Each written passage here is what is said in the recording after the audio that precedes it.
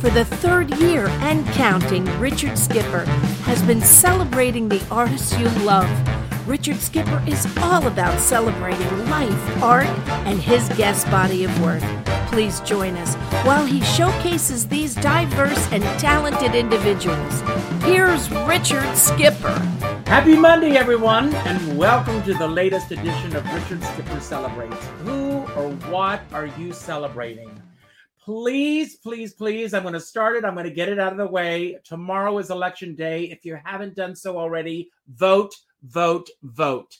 You know, it's interesting. Last night on our Let That Go show, we had Aaron Grillor on the show, well-known astrologer, and he said, when you cast your ballot, just simply say these words: I'm voting for the good of all concerned. And I think that if we all do that, perhaps everything's going to work out the way that everything is scheduled to roll out. I also want to mention, I don't know where a lot of you are tonight, but here in New York, I'm going to, first of all, bring on my guest so we can just jump right into it. Will Nunziata, I am so glad you're here. Have you been out tonight? I have, yes. Have you seen the moon? I didn't get to look. You know what it is? My God. I need to look up more. You need to look up more. Here in Rockland County, the moon is as big as a pizza pie, as they say. I mean, it is enormous. It is such a gorgeous moon. And of course, everybody in New York, we're having what they used to refer to as an Indian summer. And everybody, I had a doctor's appointment. People are in shorts in November walking around, and there's this feeling of spring in the air. And so hopefully everyone's having a good night, and we're going to have an even greater night 24 hours from now. So, but tonight we have Will Nunziata on the show. And about a week or two ago, I had your brother on the show. And how lucky are we in New York and beyond that we get two Nunziatas? I mean, you guys are just the best. And Did my mother pay you, Richard? Come on, it was such an honor to have him on the show. And now we're going to start with you tonight. I want to ask, who or what are you celebrating tonight? Wow, that's a great question. Well, first and foremost, before I get started, Richard, I know I told you off camera, but it's really important that I mention that what you do here is really important. To be seen, to be heard, to be connected, now more than ever, you provide that safe space. And it's not very often as an artist where we get that safe space. So first and foremost, I wanted to thank you. And the shows that you do are absolutely incredible. Well, I want to thank you for that. And let's talk about safe spaces. I think that's a great jumping off part. We got a lot of the history. Go and watch the show. But when did you feel safe the first time on stage in front of an audience? My goodness. Well, I know my brother probably mentioned this, but for those who didn't see his, I was the kid. I knew I needed to be a part of it, New York, for as long as I can remember. I remember, I would say the first time I remember vividly, I was in nursery school. I was 4 years old. I sang. I got up on the table of the lunch table of nursery school and decided, of course, not to sing in up-tempo, which would have been so much more appropriate. Like, from this musical called Oliver, it would have been appropriate if I sang, Food, Glorious Food. But of course, I wanted the audience to lean in from day one. So I, of course, sang Where Is Love from Oliver. Wonderful. And I just remember, Richard, 4.5 years old, just like literally getting up on stage, literally waiting for everyone to quiet down, and then just going, Where is love? There was a trauma being released by little old Will at 4.5 years old, singing Where is Love on the lunch table. But so to answer your question, I would say it was nursery school. I have to say this. Sumitsuki, who I love, Sumitsuki said that when she was a young girl, she would get up and she would sing Love for Sale which is not really an appropriate song for a little girl to be singing. I mean, every time I hear her tell this story, it just cracks me up to hear her tell that story. But did you feel instantly that this was where you belonged? And what was it, if you can recall in your 4-year-old self, that compelled you to get up on that table to sing in the first place? I think it's the same thing that when I was performing all the way up through when I was 34 years old, performing professionally from when I was 10 to 34, it was the same North Star I had at 4 years old. I love making people smile. And it always remained my North Star. I would, even if I could just make one person, I know as hokey as it sounds, but truly there was just something within me. If I could just make one person smile. Period. End of story. Do you recall the first time that you were aware that there was a world out there that was called show business, that it was something that you were gravitating towards? Yeah, definitely. I would say it was from my family. I mean, although my father, he is an amazing creative director in advertising, worked with Saatchi and Saatchi. So I knew of some sort of, there was a biz of show, but it was really my mom's dad, whom I'm named after. His name was Bill Wendell, and he was one of the original NBC staff announcers with Don Pardo in the 40s, and later became the announcer of game shows such as Tic-Tac-Toe, To Tell the Truth, Ernie Kovacs. But it was really in the 80s and 90s when he was the announcer of David Letterman, both at NBC and later CBS. He would come to these dinners during the holidays. And I just remember open ears and eyes, hearing about these stories of how real show business people were, because, my grandfather as the announcer would get to eavesdrop in on these people before the camera light went on. And I was always asking, it's no wonder I'm a director now, because all I'm about is digging and peeling back the onion.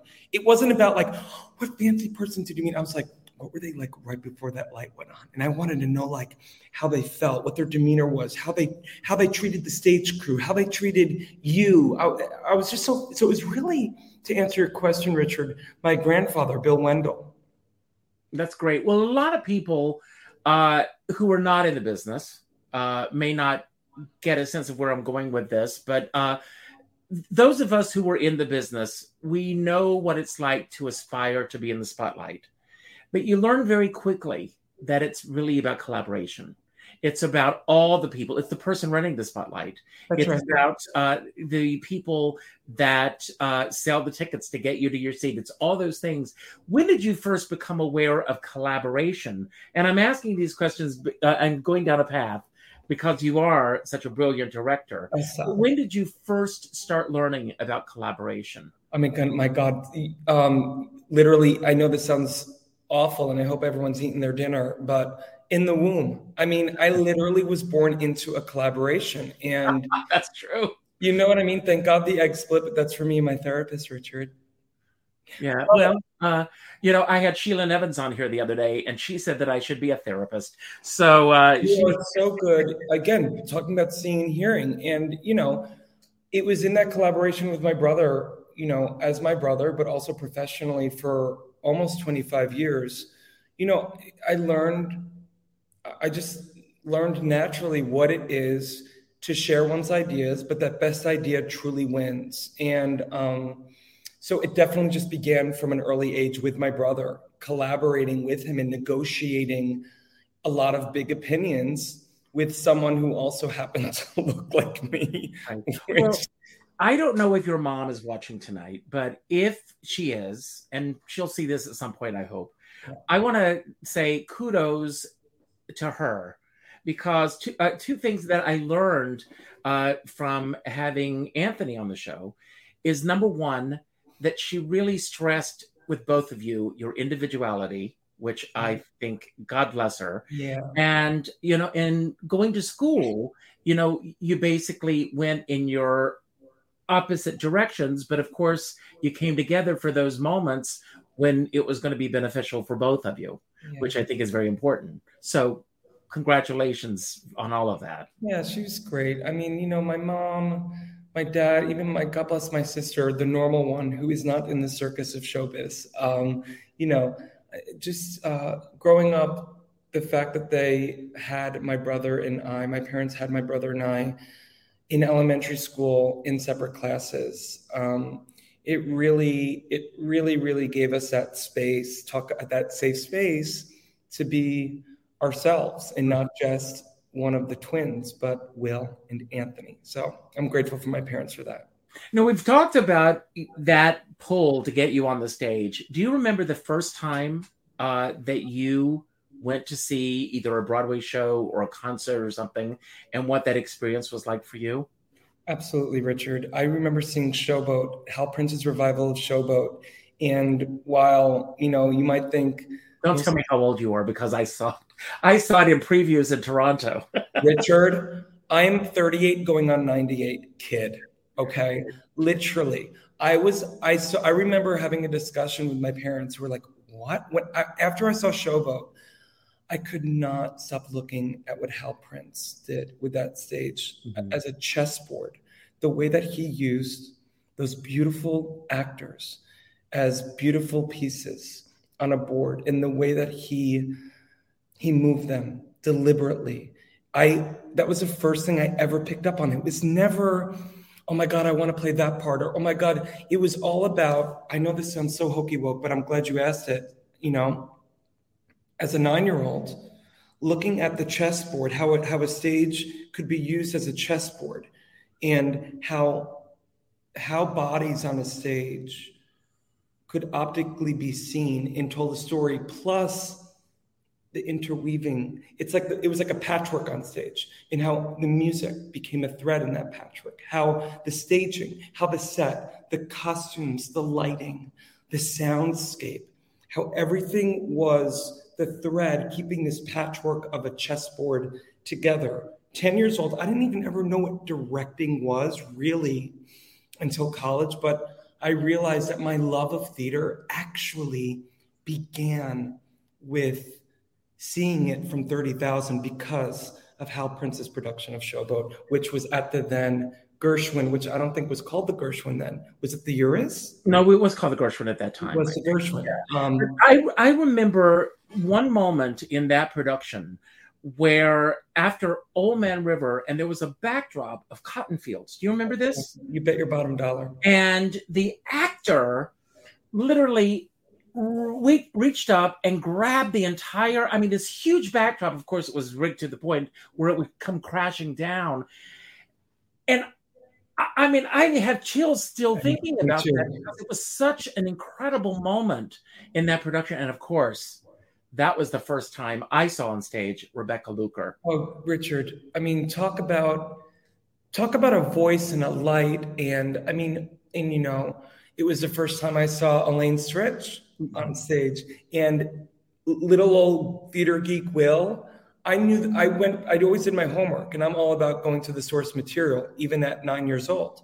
And so I listened to the original album. So when I saw that Parthy was getting the song, oh God, Richard, what was it that she sang to the baby? Why do I love you? I was like, oh my God, that's genius. And I want to know who that Elaine Stritch was, because there's something about her. And then of course I become obsessed with her moving forward. But just the way that Hal was able to bring new light to a show that was written so many years ago, but yet him looking back to look forward. I just remember feeling that it was so pertinent then, now more than ever. And to that point too, that beautiful moment that you mentioned with Old Man River, it was one of those moments that I look back on that I'm like, wow, that there are specific moments of breath that can occur in a theater piece, that when they happen, they matter, that you don't do too many, that you can have something be relentless and moving like a locomotion.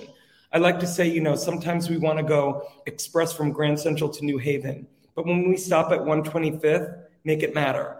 That's a 125th Street moment that you mentioned. Absolutely. Well, you both basically embarked on this career together, performing in concerts and everything. But in the back of your mind, were you always thinking about the direction and where you wanted to go with that? And forgive me for going where I'm about to go, were you I mean, did you feel that even working together, that the directorial side of you was bubbling to come out? Yeah. Yeah. I mean, especially after college, Richard. I mean, look at Anthony and I had so many beautiful opportunities in middle school, singing professionally, coming to the city, doing jingles. High school, we got, we were varsity athletes. We sang in the musicals. We started in the musicals. We were like freaks of nature. But I knew that at college, I lived in the theater. I lived in that theater department. Anthony went for journalism. But I lived in that theater, and it wasn't until, even though, again, we had beautiful opportunities in college together to perform, with the Boston Pops and, and things of that nature, where I realized I had to pursue the thing with singing, but that one day I would enter being a director. But it really was, I graduated college, and I was the assistant to Lonnie Price on the 2007 revival of 110 in the Shade. And I'll never forget that process of being able to eavesdrop in on some of my favorite actors' work, Steve Kazee, Audra McDonald, John Cullum. And I realized, Richard, in that experience, I hope Lonnie isn't watching, but that I was a really bad assistant, but I had too many ideas. And I was like, I think I need to pursue this thing with Anthony until I feel like I have all the tools in my arsenal to enter in as a director and a creator. And I couldn't, for some people, it's great, Richard, and God bless them. I knew I couldn't go the assistant associate route. If we can talk about that for just a moment. Yes. When you had this job working with Lonnie Price, one of the best, did you, was it, obviously this, I mean, do you consider that your first big break on that side of the realm, or were there other steps leading up to that? And I ask this question because as you were doing this, were you able, some people can, some can't, to just go, wow, this is where I belong, and I'm going to observe and study?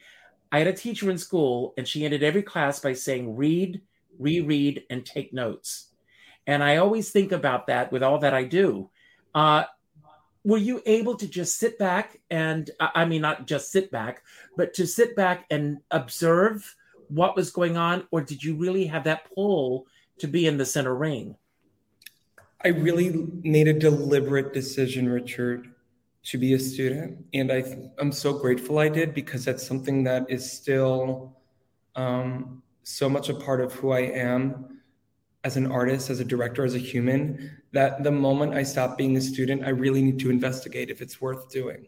I think there's a certain sense of wonder and curiosity I've always had. Again, going back to like the story with my grandfather, I was always asking questions. I was that annoying person who was just constantly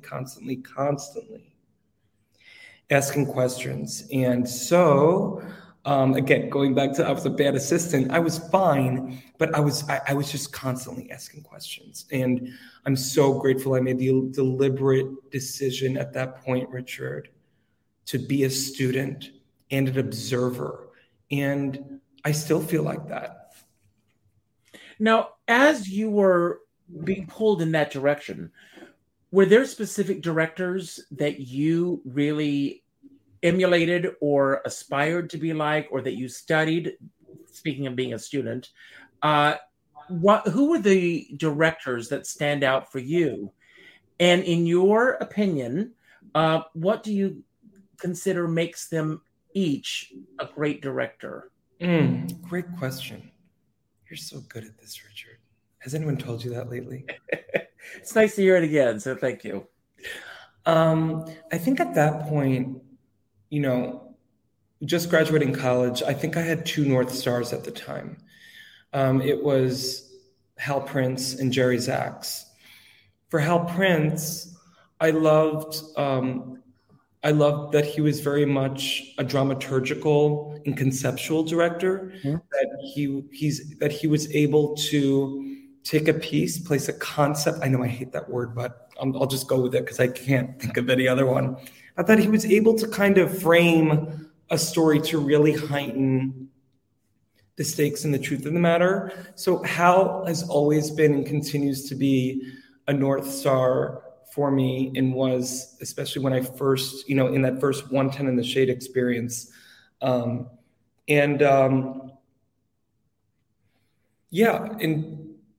for Jerry, my love of his knack of comedy, I feel like in my studying of Jerry Zaks and his productions, thank God we have that beautiful resource. And I hope that everyone out there, especially those youngins, again, I'm 38 going on 98. Oh, so way beyond that. Really, it was going to Lincoln Center Performing Arts Library and seeing all these great artists' productions. And with Jerry, I really and still marvel at his ability to get into the rhythm of a show. I feel like he's able to gauge a temperature and a rhythm and a motor of a show through comedy. And I think as a musician, and we can get into this, one of the tools I'm so grateful I've been able to put into my tool belt because of my performing with Anthony is understanding the rhythm and motor of a show. Because I remember being downstage center, literally and figuratively, at Carnegie Hall and at these concert stages, and knowing when I'm looking at my watch, I'm getting a little bored, the audience is going to get bored, or when to take a breath, and that it's okay for people to lean in. Oh, but when do we need the up-tempo? So anyway, I would say long and short, Hal for his dramaturgical and conceptual work, and Jerry for his sense of rhythm, play, and understanding of comedy. Now, I know while all this was going on, you were also periodically doing your concerts and doing those things. Mm-hmm. When did the doors start to open for you as a director? That what was your first directorial job when it was your name as the director on the show? What was that show? I would say it's when I literally had a dream in 2013 of reconceiving John Kander and Fred Ebb's musical, The Act, a 1977 musical that starred Liza Minnelli. But I always saw it in my head immersively to set it in a nightclub and to have more than one person play the lead nightclub singer, and how cool it would be to take the songs, so I wouldn't have to get the rights to the book, mm-hmm. but to get the songs and to place each of the women, the female identifying actors, all over the nightclub, 54 Below. Did like 4 nights. I just literally, Richard, it was like just kind of like a set it and forget it and just like not overthink. I'm like old school. So I was able to, through a friend, find out John Kander's contact information. I painted the picture for him and he was like, I'm in. And he came to the final rehearsal. My dad has this beautiful photo he took of me and John, and you can see it on my Facebook. He literally has his like arms over me. And my dad, I could get emotional thinking about it, is, my dad's a big baseball fan. And also, I'm sure, very difficult for my parents at that time. We're talking 2014, when my brother and I were still performing nonstop. But I needed to do this thing for me.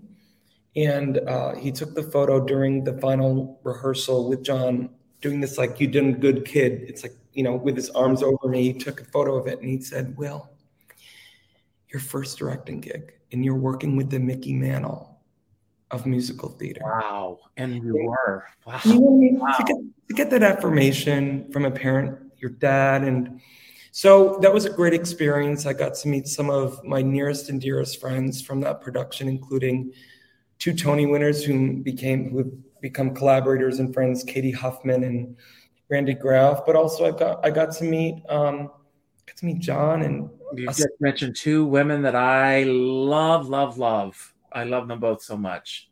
The best. And of course, I saw Katie as Peggy Lee. Wow.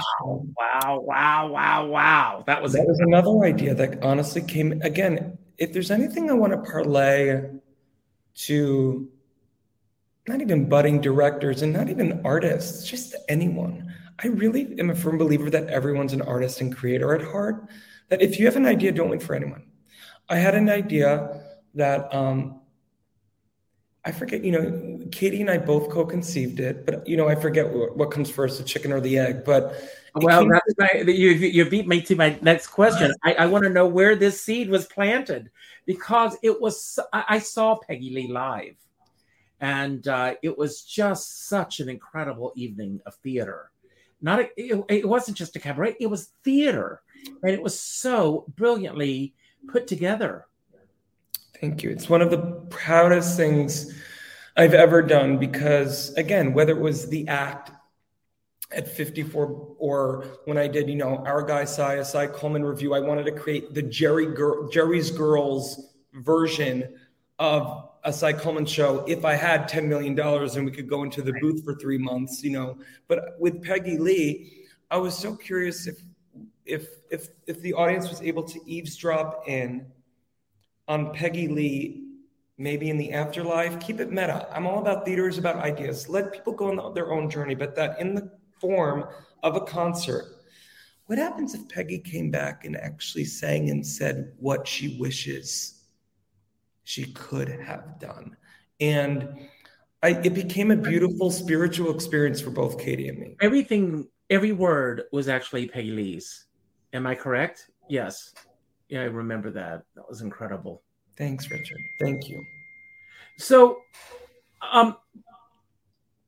let's go back to the act for a moment. I wish that I had seen it. But getting this opportunity to just be in the same, moment with, John Kander, and to have this great experience. What did you gain from that experience that has propelled you even further? I think I just started trusting in myself. I think as artists and as humans, we tend to doubt ourselves and listen to the noises in our head that says we can't. But I think getting that affirmation from John, from Katie, from Randy, from other amazing friends from that production, including Julia Murney. I had Anna Klumsky, who at the time was starring in Veep. I got to meet Karen Mason, who's become a dear friend. My friend Stacey Bono, who just was starred in Parade at Encores. Nika Graf Lanzarote. I mean, I think it was to just trust my instincts, and that just to go with my gut. And as long as I'm creating a safe space for artists to be their best selves and to build a room that's a best idea wins room, that's filled with joy, and for artists to feel like they can play in the sandbox with abandon, that at the end of the day, that's all we have when we put our head on the pillow at night. It's like, did I make I always go back, Richard, when I get tongue-tied like I am right now, to a quote I read on my vision board every night before I go to bed and every morning when I wake up, which is Maya Angelou's quote: people aren't going to remember what you did. They're going to remember how you made them feel. Mm-hmm. And I feel such love from that experience. And so to answer your question, finally, I think I learned to let go, and just to allow myself to let go of the how, and to just be in the moment and enjoy it. Well, you bring up an interesting point. You have to, first of all, trust yourself, but it goes even bigger than that. When you are directing a show, in the case of doing shows that are in cabaret, you pretty much pick your own projects and get involved on that level. It's not like you're being, and correct me if I'm wrong, please do, that you're being brought into a certain production saying, we want you to come into this. So obviously that artist has to trust you from the very beginning. So kudos to you for creating those safe spaces for the for the artist. But let's talk specifically. I want to put Katie on the spot for a moment about the Peggy Lee show, because it just resonated so deeply for me. I saw it twice. When you conceived this idea of doing this show, what was your process creating the show from a director's perspective?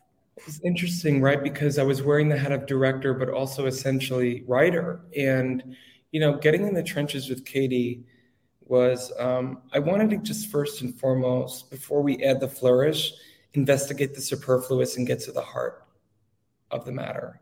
And I wanted to figure out with Katie, and we did so painstakingly in a great way, finding out what the truth of the matter was. So wanted to find out all the truth, and then taking creative license on the emotional arc. So the process for me was laying a strong foundation.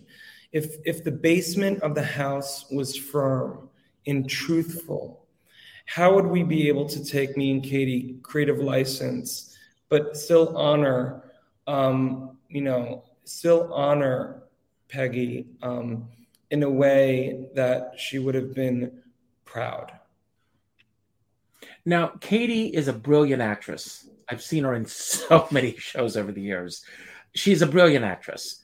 At what point, was the fact that did she know that she could embody Peggy Lee to the extent that she did prior to you working on this project? Or did you find that through your process? I'm always fascinated. I love to say that as a director and a creator, I'm in the business of devastation. And I feel like in an industry that likes to pigeonhole people, I hope that as a director, I can continue by showing and not telling, and through my action, giving people the opportunity to show skill sets outside of what people might, in a lazy way, just say, oh, they can just do that. Katie, at that point, I feel, was never given truly an opportunity to be still and really use all of that dance background and vivacious movement and va-va-voom. What happens? I was so curious of what happens if we were to able to bottle up, like Peggy, for Katie, all of that energy in those feet, like trunks of a tree from here to China, and have it just bubble up all through her eyes. Because that's what Peggy did. That there was such danger in Peggy that every flick of a snap, every glance, everything was deliberate. Everything had the stakes of a Fosse move or a Susan Stroman kick or a big, brassy belt. I'm like, what happens if we were to take Katie Huffman in this beautiful arsenal of talent and give her a Marlene Dietrich spotlight and bottle up so much so that by that 11 o'clock number, our Peggy, for the assignment of the show that Katie and I built, had to burst. Something that Peggy really never did, but we were giving her the opportunity to do, if that makes sense. So I love giving performers, once in a generation artists and performers, a safe space to show a color, a texture, a tool that they may not have ever been able, to do. What is your deciding factor when it comes to deciding on a project? It has to scare me. And I think that began for me, Richard. I mentioned the act, but another moment that came right around the act was when, I'll never forget, the opening night of the off-Broadway incarnation of Disaster, the musical, Seth Rudetsky's Disaster. Yeah. I saw in the lobby an artist whom was my North Star in terms of female, what represented like Broadway to me, in terms of like a female talent. And that was someone who has become truly one of my best friends. Lilius White. And my God, do I love Lilius. I saw her in the lobby. I'll never forget. Talk about love at first sight. Don't tell my husband, but no, he knows. I saw her. And Richard, I said in my head, Will, you're a director? You're not going to direct and write and pitch to write and direct her cabaret. What you want to do, Will, is build her version of Lena Horne Lady in her music. And I went right up to her and I said, Lilius, she goes, hey, baby. And I said, hi, I'm Will. She's like, oh, aren't you one of those twins? And I was like, yeah, I'm one of those twins. I can hear her now doing that. I said, I'm one of those twins, but I'm also Will and I'm a director. She goes, is that right? And I said, we're going to meet tomorrow, 12 noon, but guess what? We're going to meet at 11:45 at Vinyl Restaurant on 51st and 9th. Vinyl Restaurant, that restaurant, rest in peace. Long and short, Richard. I know it very well, yes. The next day, we beat it out the whole show. And that began a collaboration that's been over a decade. I think that became the Lilius White effect. And that was my first rave in the time. Stephen Holden gave it a rave. And, that was nice. A couple of years ago, I did one of my live versions of Richard Skipper Celebrates, and we celebrated John Kander on his birthday. And I had Lilius White in the show, Karen Ziamba in the show, Jana Robbins was in the show, Haley Swindle. I mean, it was just like I sat on stage with Lilius White singing And the World Goes Round in my ear. And I could have, if I had passed away that day, I would have died a happy man because I just love that woman so much. Well, she's one of the biggest hearts. I mean, I could cry thinking about this because she's very special to me. She's my Lil, I'm her. Like we have it's a kinship. Well, there's a sister brother. Love. Yes, please do. I will, and we're working on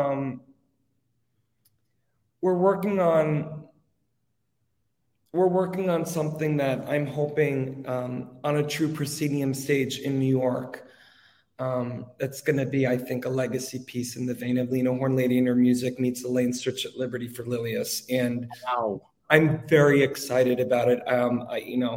It's not that I can't say anything. I just don't want to jinx it, but I feel like safe to just put it out there in the universe. It's the first time I'm really talking about it, that Lilius deserves a downstage center moment on Broadway because her story, Richard, is beyond the YouTube clips of the Tony Award performances and these beautiful, iconic theatrical moments. This is a woman who is a survivor, has been a leader in our industry for more than 40 years and talk about someone who has a childlike sense of wonder. But Lily is saying yes to me in that lobby of the off-Broadway incarnation of Disaster. Okay, baby. That, Richard, little old Will, that was the person I imitated. And so, again, to the artists and people out there who ever have that voice in them that says, it's really scary, but awkward, do the awkward, scary thing because you never know. You never know the doors that it can unlock. That's wonderful. Have you heard her recording at Archie's Place? Oh, forget it. The best. One of my favorite moments is when she says, can you hear me back there? I can hear you. Richard, I'm a firm believer that imitation is the best form of flattery. You bet your bottom dollar that in every show I've done with her, I make sure that we place it at least once, where literally we see, hey, baby, yeah, right. Can you hear me back there? Yeah, good. I can sure as hell hear you. Just place it once. But again, she's great, Richard, and I will give your love to her, of course. Because I'm crazy about her. Who were your holy grails? Are they out there? Do you want to mention them? You want to put it out to the universe tonight? In terms of performers? In terms of you to direct. My gosh. Are there any? I would There are so many performers out there, Richard, that are so dangerous. I'm working with one right now. And I don't want to single out one because I love my cast. I'm literally in the midst of rehearsals for an industry presentation of this beautiful new musical, White Rose, the musical based upon a true story of students during Nazi Germany who actually warned Germans about the rise of this guy named Hitler, who was, loud and mean. And they were the ones questioning by warning people with these leaflets that this group, the White Rose, warned people with these leaflets that they put under doors, on bus stops and cafes. But the heroine of the show is Sophie Scholl, this young university student. And she's being played by beautiful Ren Rivera. They are one of the most miraculous talents I've ever worked with. And so, but the whole cast is absolutely incredible. So I always wanted to work with Ren, and now that I'm able to work with them, that's cool. Oh my God. I'm gonna get back to you because so many are going through my head, Richard. But I love new talent. Mm-hmm. I love new talent. I love scoping through Instagram and seeing the new talent that's out there. I love dangerous talent. I love talent that makes me lean in. Yeah, I can't think of anyone right now, but Ren, they're amazing, as is the entire cast of White Rose, by the way. Now, flipping the coin a little bit, is there a director out there that you would love to have the opportunity to direct you? Would you go back to doing performing, or are you very much entrenched in where you are right now? Yeah, it's interesting. I'm very much entrenched in my directing. However, the directors now that I didn't know in 2007 that I would love to grab a coffee with and pick their brain is Marianne Elliott. I think that she, frankly, combines the skill sets of Hal, Prince, and Jerry Zaks that I love so much. I think she gets musicality and rhythm like no other director out there. I also love that she's able to place, again, I hate this word, but I hate it, but I love it, but I wish I had a better word, concepts on a show, but that she's truly able to, through her lens, not just put her stamp on it and be like, look what I did, that was so cute. No, but actually placing a POV on a show to heighten the material, if that makes sense. Marianne Elliott, she's badass. Mm-hmm. I want to have a drink with her. That's great. Coffee. So you've been in this business your entire life. You've seen a lot of changes. What are changes that you absolutely love that you have seen in the business? And what are things that you truly miss that are no longer in place? I'll answer the latter first.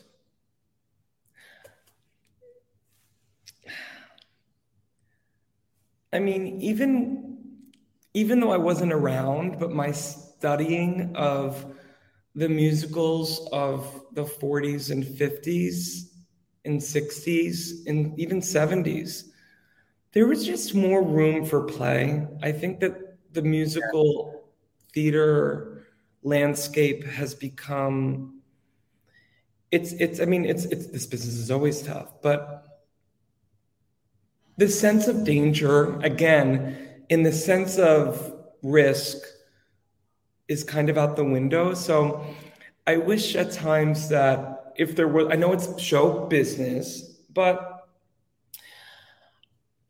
I wish that our industry would take a look at more, and it's happening slowly but surely, with the fun homes, the Hades towns, the strange loops. I just wish our industry, our producers would lean in and take a little closer look at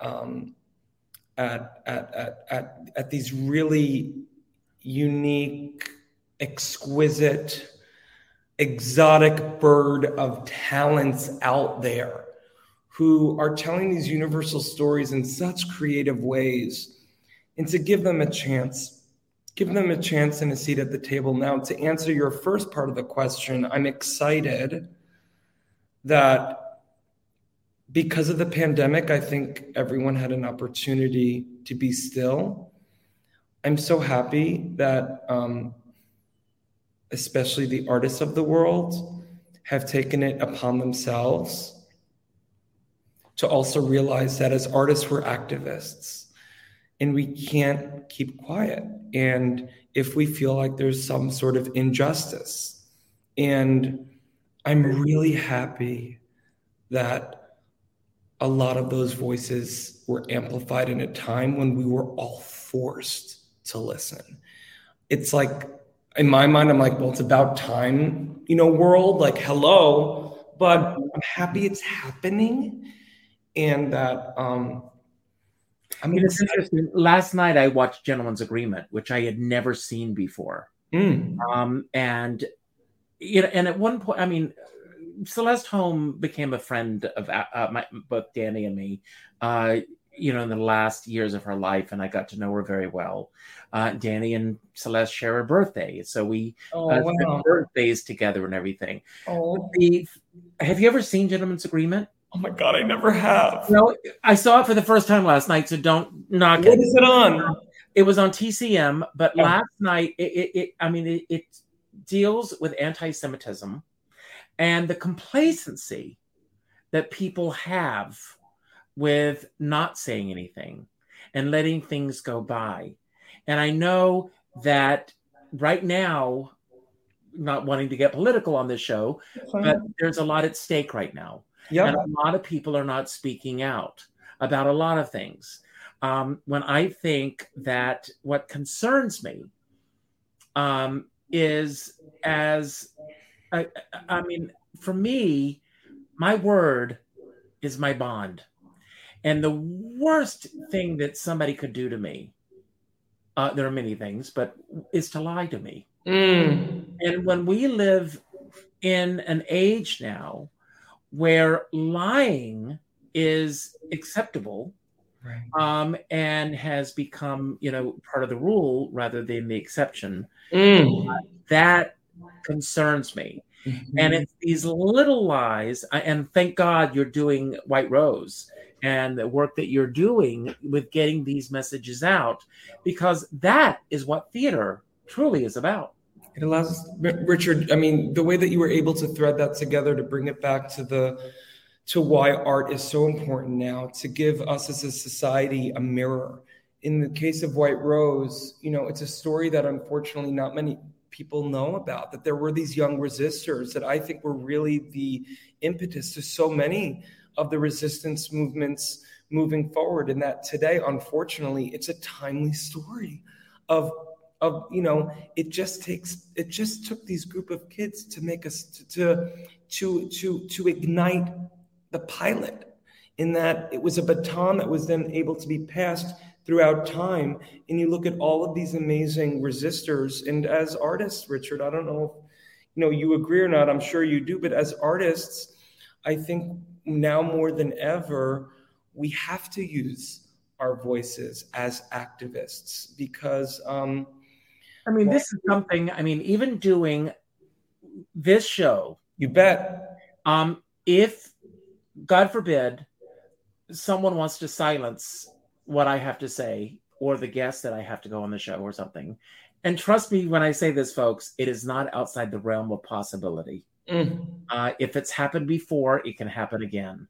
And I think we just need to, and I think it's important as artists, it's very interesting that in this profession, a lot of people feel, well, they're an actor, what do they have to say? And that they shouldn't be speaking out. But I think if you've got the platform, and I'm not going to mention the name, but a very well-known, I don't know around the country if everyone's getting this story, but a very well-known sports figure shared a video on his Instagram last week um, celebrating anti-Semitism.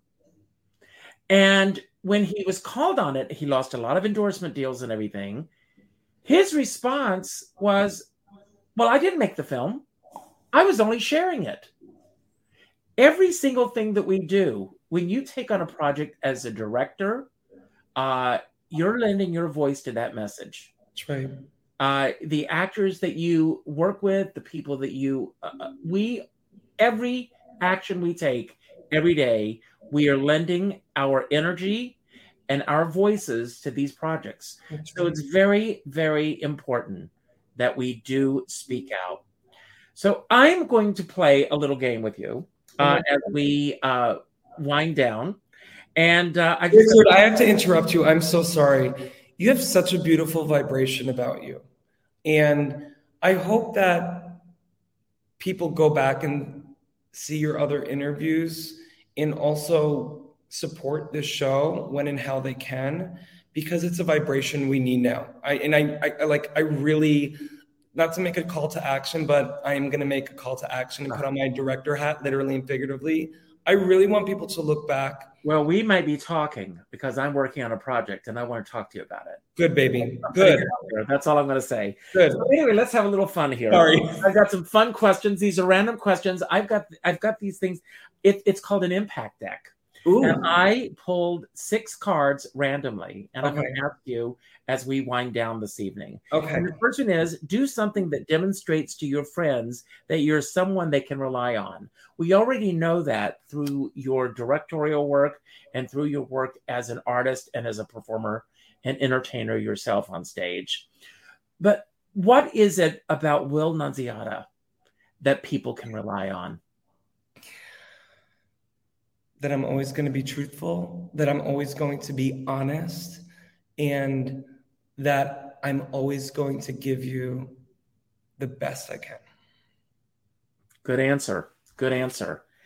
Next, refresh your social media feed to escape your echo chamber and increase your mix of viewpoints. I'll mention this because I've mentioned it before. I'm leaving Facebook. I saw that, Richard.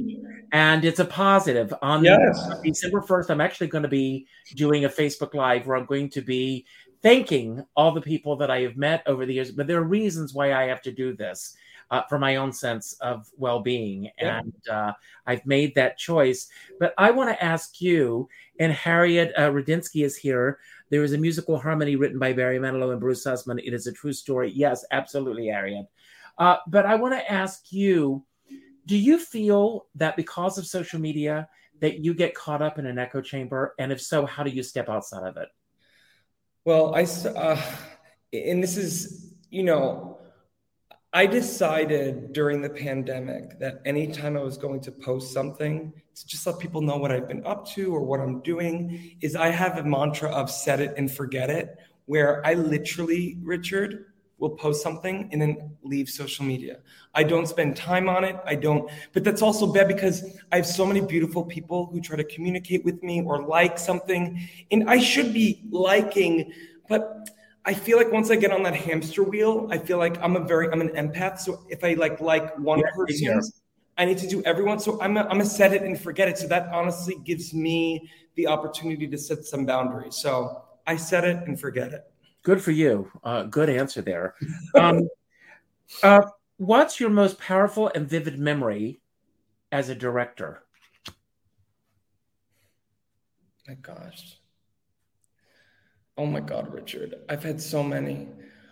Honestly,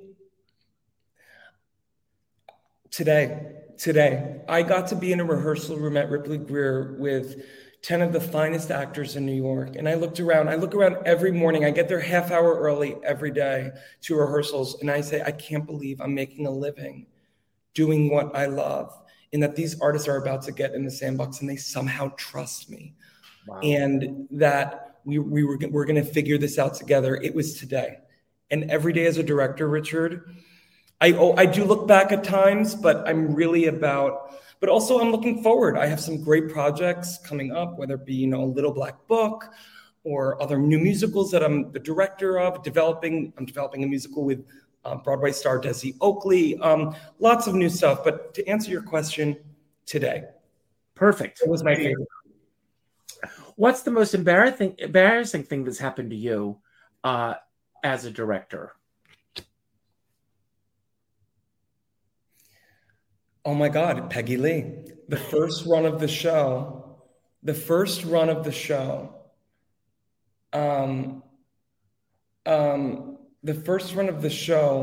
there was a line that totally did not come from Peggy Lee's life, but somehow like I missed it.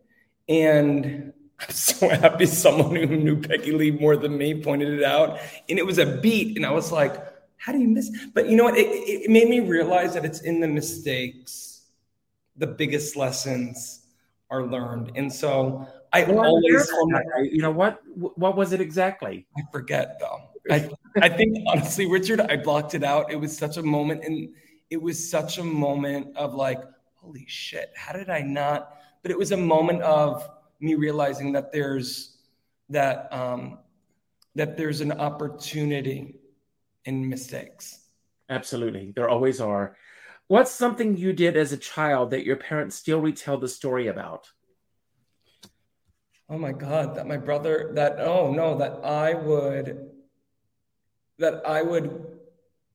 would get underwear and put it on my head and sing and just sing. I just remember being 2-3 years old, just putting underwear on my head. And that for me was my activation of performing. So yeah, that I was. Do you still do that? You know what, Richard, that's between me and my husband. But the answer, Richard, is no. Just asking. The answer is no. Where is your husband tonight? Is he with the dogs? He's with the dogs upstairs, my 2 little Malteses, yeah. Oh, God. Well, next time you bring them on. And this is my, you know, it's actually a statement. Start a journaling practice and use it to explore how you feel. Yeah. Do you keep a journal? I do. I keep a gratitude journal. I do. I'm glad to hear that. Well, I'm grateful that you were here tonight. This was so much fun. I just love you. You bring so much to our community. And so I want to acknowledge you and thank you for that. Everyone knows I'm all about celebrating artists and their body of worth. That's what it's about. That's why I do what I do. So I want to thank everyone for being here this evening. Don't go anywhere for a moment, because I'm going to have my closing remarks, and then I'm going to turn it over to you, and I'm going to let you have the final word. It can be about anything that we talked about that you want to build upon, anything that we didn't talk about that you wish we had, or just any final message that you want to leave everyone with tonight. And when you say goodbye, the final credits will roll. Okay. But I do want to take a moment to say, because we are on the eve of tomorrow's election, your voices matter. Even if you don't think they do, they matter. Please, please, please get out and vote, and tell your friends to get out and vote, and just get out there and do it. And like I said, from Aaron Grillor from last night, he said, just as you go into the voting booth, just say, I'm doing this for the best, for the good of all concerned. And I think that's a good way of looking at it. We're all, as my dear friend Sean Moniger says, in this together, but we're not in the same boat. And I always say, if you're going to go out in a boat, make sure you bring a skipper along. But I end every show by telling everyone to go out and do something nice for somebody else without expecting anything in return. Last week, speaking of directors, Jay Rogers, did you know Jay, Will? I didn't know. Jay directed my last show before the pandemic. We created a piece together called The Magic of Believing. And Jay passed away last Friday. Oh my God, I'm so sorry. But we also lost Susan Schulman, who was one of the best publicists out there, as well as friends. We're going to be celebrating her. I'm going to be joining forces with Charles Kirsch from Backstage Babble on Saturday afternoon, and we're going to celebrate her. Jana Robbins, her mom passed away at 100 years of age last week. Oh. And then I'm going to share a very quick story, and then I'm going to, because the magic of generosity. So when Hello Dolly, everyone who knows me And we'll tell them what happened before we went live tonight. Oh my God. Well, you were telling me a story, an unfortunate story about how one of your dogs died, but that the dog, Horace Van der Gelder, yes. Horace Van der Gelder, we were talking about Hello Dolly. The dog's name, everyone. The dog, may they rest in peace. God bless America. But then, of course, Richard, you said, well, Will, while you wait in the waiting room, can you play something? Can I play something that you want? And I said, oh my God, anything you want. And you said, okay. And so you had your Alexa just kind of play whatever. And of course, it was Hello Dolly. Hello Dolly, Louis Armstrong. It came right on. So I wanted to go to the opening night of Hello Dolly. And it was by invitation only. And I said, what do I need to do to get invited to the opening night of Hello Dolly? And a Facebook friend, someone that I had never met, reached out to me, and she said, I don't know how, but I'm going to get you to the opening night of Hello Dolly. And then she found out that Bette Midler has the restoration project in New York, preserving our parks and our highways and everything, was having an auction.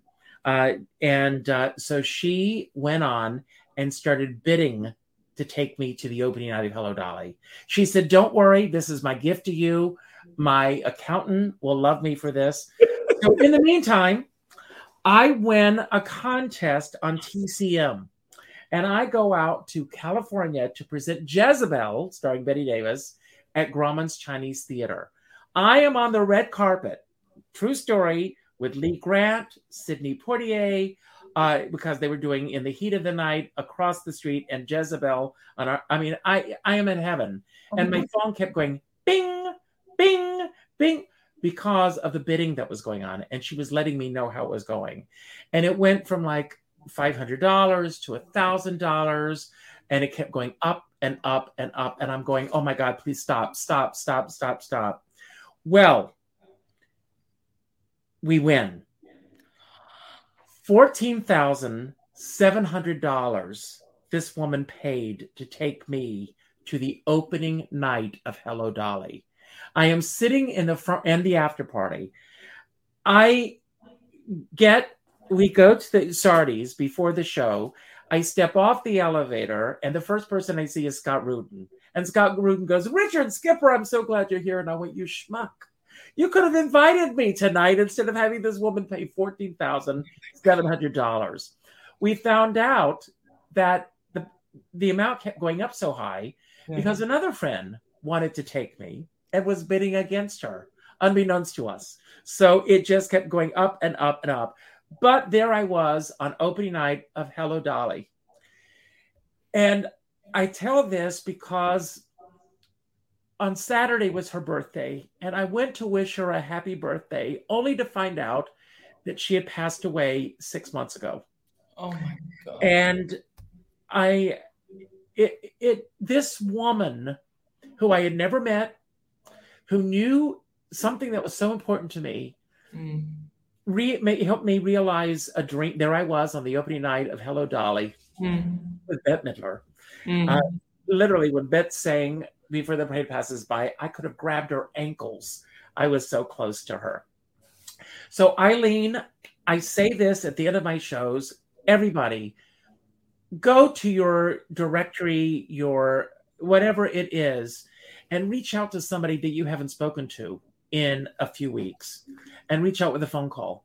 Not an email message, not a text message, not a private inbox message, but a phone call to let those people know what matter in your life, because it's important, and in the last few weeks, we've lost a lot of people in the theater community, in the music business, in the cabaret world.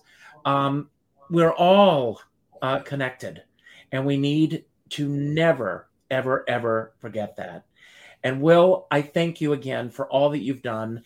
And I am going to leave and turn it over to you. And you've got you've got the last word. And please stay in touch because I want to talk to you. God bless you. We're going to talk. Okay, it's all yours. Oh, God bless you. Well, listen, you talk about generosity of spirit, Richard. You embody that, and you embody that like no one else I know. And you continue to show up, you do the work, and you give this beautiful, safe space for artists to talk. and to speak with and have a conversation with, something, I hope our country and world will do more of in the future. But when you mention generosity, I can't help to think about the experience with my twin brother, Anthony, that became a full circle moment and, culminated, I think, our whole performing career in life at that point. When I got to thank Downstage Center at Carnegie Hall, co-headlining Carnegie Hall with the New York Pops, and my brother, thanking our parents, thanking our friends, thanking our teachers. Our teachers are some of the most important people in our life. And it's because of the teachers of my life. I was able to have a career as a performer, and that I'm able to have a career as a director, because I've learned that not only I get emotional thinking about it, here we go, but I'll get through it. Not only are our teachers the ones that we learn from in school, but our teachers are the people in our lives that, if we allow ourselves to take a breath and be open to it, that we have teachers all around us, And I'm grateful to you, Richard, for, again, creating the safe space for artists. I can't wait to see what you do next.